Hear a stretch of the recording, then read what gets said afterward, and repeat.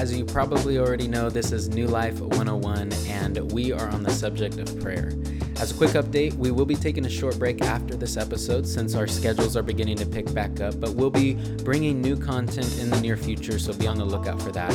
But until then, enjoy this last conversation that Gil and I had on the subject of prayer.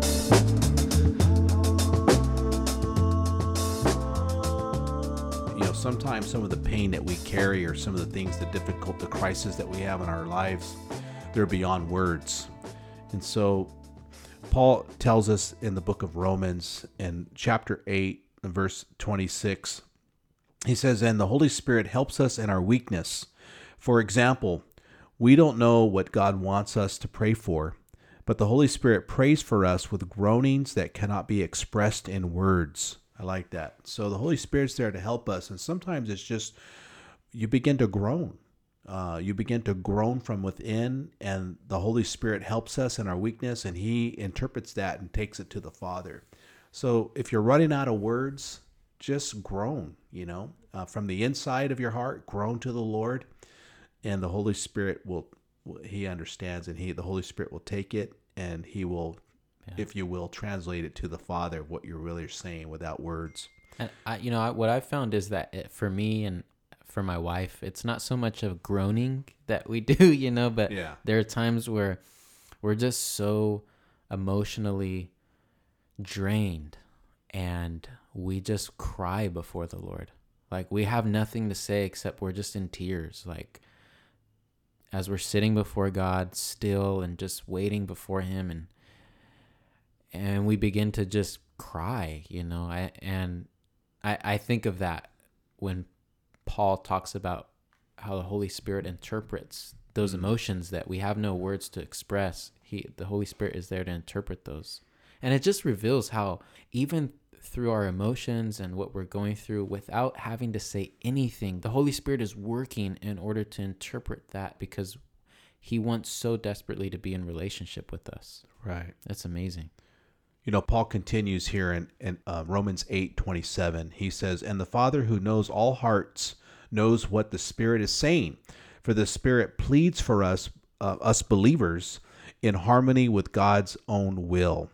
And then he goes on to say in Romans 8:28, a real classic verse, "And we know that God causes everything to work together for the good of those who love God and are called according to His purpose for them." And so that's a great promise for us, that we know that even though our circumstances are not right, or we're struggling, or whatever it may be, we know that God, and we could pray that, "Lord, your scripture says that you're working out everything to work together for the good of those who love God." And God, right now I'm praying, I love you. I know that you sent your Son for me, and you have a plan for me. Whatever I'm going through, because you love me, and I'm called according to your purpose. So Lord, help me. And no matter what happens, I know that somehow it's going to work. Something's going to work for good out of all this. I need to be faithful. And I know that you're going to come through for me. And so that's a good verse, the Romans 8:28. Now, real quick, maybe you could talk about this in light of that verse. I can't help I'm skeptical by nature, so I want to just pick at everything, which I don't know if that's a good thing or a bad thing. But anyways, I'm thinking about the person who a situation has happened to them, and they're thinking, okay, all this is going to work out for good, and yet the situation continues to get worse. And they sort of are discouraged in the Lord and want nothing to do with Him. What is it that they're not understanding about that verse? Is there something that maybe they're not getting the whole picture of what Paul is trying to say about how things work out for our good? Maybe you could talk a little bit about that. Well, I think that Paul right there is talking, we mentioned that these are words that you can express with your own voice. But he says that, hey, look, all things are going to work together for good. You're definitely called. You're a believer, that you just need to hang in there by faith. And sometimes through the greatest trials and sufferings that many a believer has gone through, they come out of it stronger than ever, knowing that God is going to come through for me. And that's the strength we stand on, by His word. And then the next trial, they become, I wouldn't say easier, but man, God's going to come through. I already seen him work before in my life, hundreds of time in my life over the 30, 40 years that I've been a Christian, and knowing that God is going to come through for sure. We just need to continue on in faith.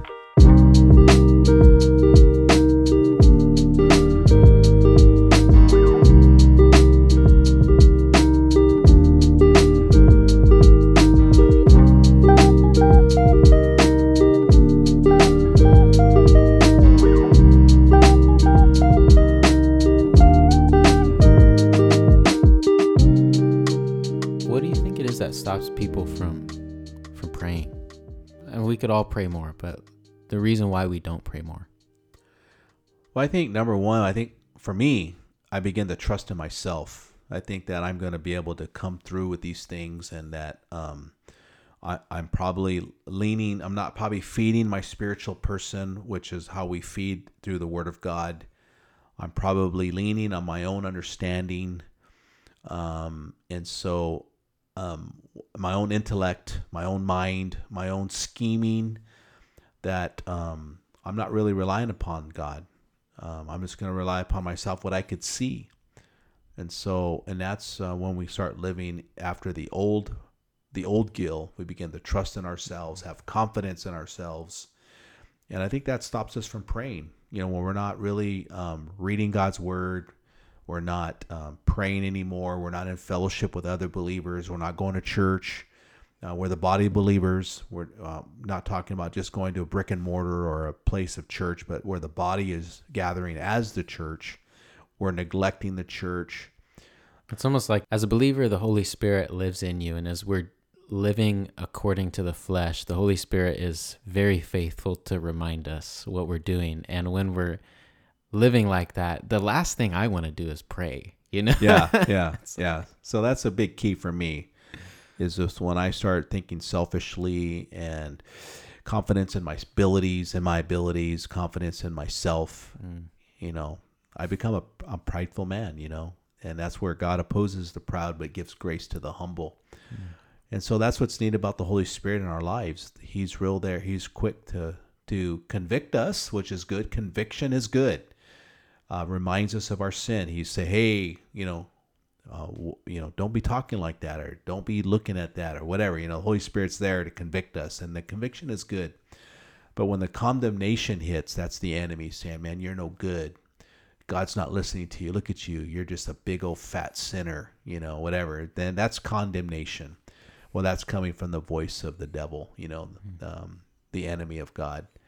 But conviction, yes, conviction is good, and that's allows us to be repentive and to humble ourselves, to make a U-turn. That's what repentance is make a U-turn and return back to the Lord. And so, I don't know if this is your experience, but the times where condemnation has been the loudest has been when I want to approach God in prayer.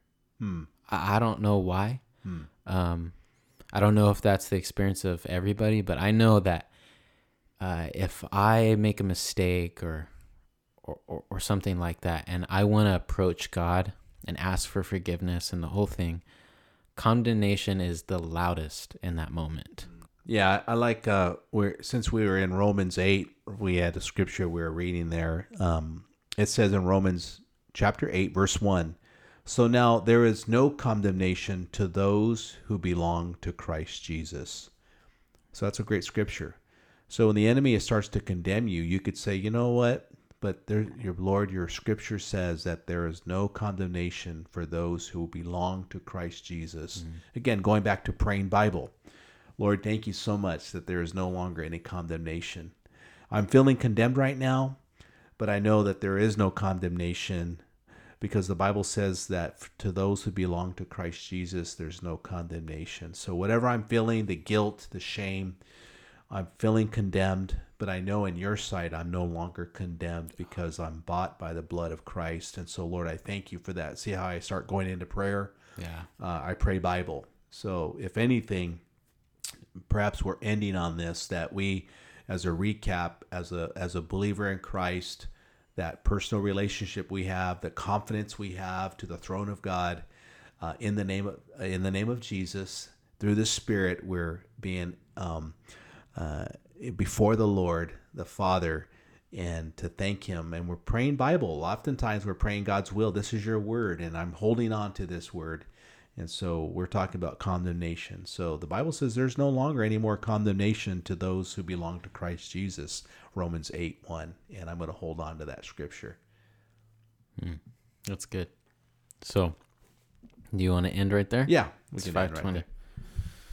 So, yeah, let's end right here, and let's end with a word of prayer since we're talking about prayer.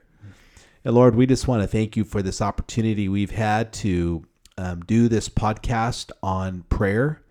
And so, Lord, we are thankful that we have access to you, Lord, and such neat access. And the only reason why we have access is through the finished work of your Son, Jesus Christ, and what He has done for us on the cross some 2,000 years ago. But He came and He died for my sin and our sin, and that He rose again on the third day, as the scriptures say. He ascended up to heaven, and He's coming back again. The Bible teaches that Jesus is coming back again for us. And so, Lord, we are just thankful for this opportunity to end this podcast in prayer. We're praying for a blessing to those who have listened, are learning what it means to pray. And so, Lord, we're thankful for this opportunity, for we come to you in the name of your dear Son, Jesus. Amen.